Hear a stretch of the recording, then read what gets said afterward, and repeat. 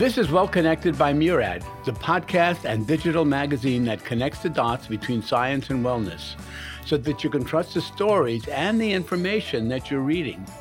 I'm Dr. Howard Murad, founder of Murad Skincare, a board-certified dermatologist, trained pharmacist, and a lover of all things wellness.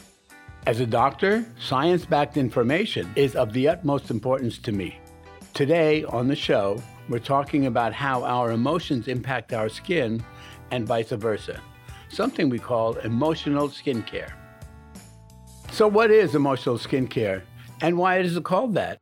Well, the fact is our emotions impact our skin more than we know, and they have a deleterious effect. When we are emotionally upset, angry, nervous about anything, our skin shows it. It's our mirror of what's going on inside our body.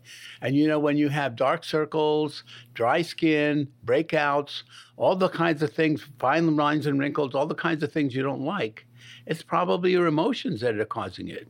So we call that emotional skincare because our emotions are impacting our skin. And we have to address that as we would address other skincare problems like acne or pigmentation.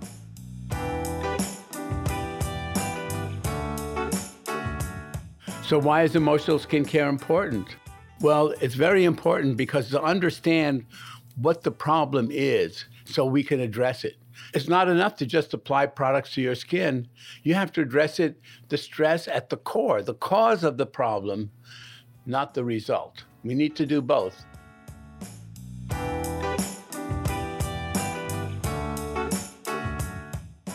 So what are some of the basic science principles that we should know when it comes to emotional skincare? Well, of course, it's important to understand the emotions come from far within, not topically. It's not something that's happened on the outside of our skin.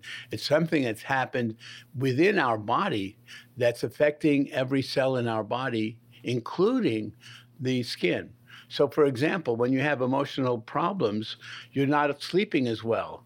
You're nervous about different things, and you're having all of these issues on your skin. So it's that combination, and when we address all of them together, we can address everything. When you're stressed out, your cortisol levels are high, and that affects your skin by causing it to become very dry, to have fine lines and wrinkles, pigmentation sometimes, all kinds of issues that we don't like.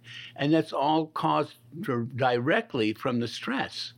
So when we're under stress, it really affects our skin more directly than it addresses other things.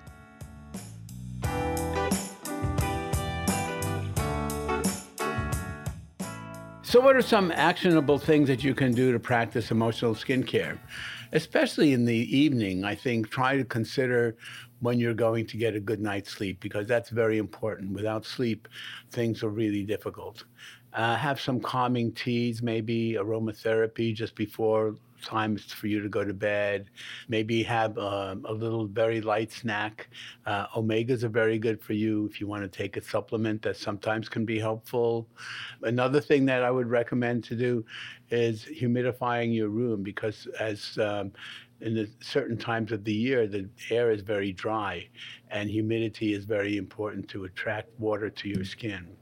Every now and then, go for a little walk outside if you can. But even if you can't go outside, just walk around your room for a little bit. Take a little breathing, some exercise. Having gratitude, meditating, cooking a healthy meal. All kinds of things that you can do to calm yourself and be able to reduce stress internally as well as externally. Think of your body as connected. When you help any part of your body, you're helping every part of your body. So anything that you do that calms you, all of these are things that you can do very simply to help calm your skin as you're calming your body.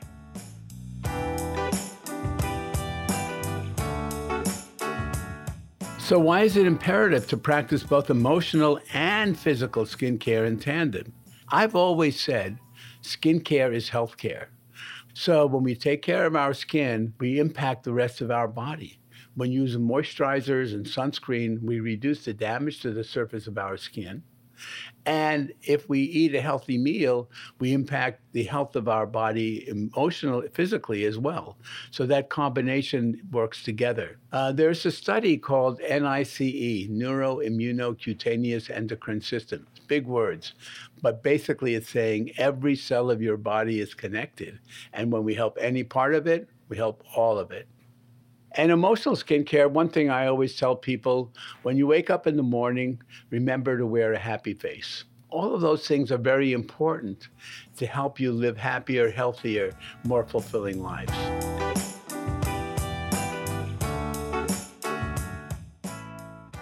Any other benefits of practicing emotional skincare?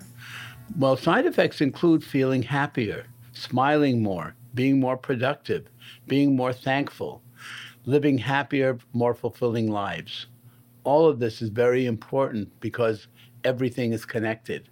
And when we address our stress, we address our skin, we can make our skin better and reduce our stress. That's it for this microcast. I hope you've learned a bit about how our emotions can affect our skin and vice versa. Do you have a skincare question that you need answered? We'd love to hear from you.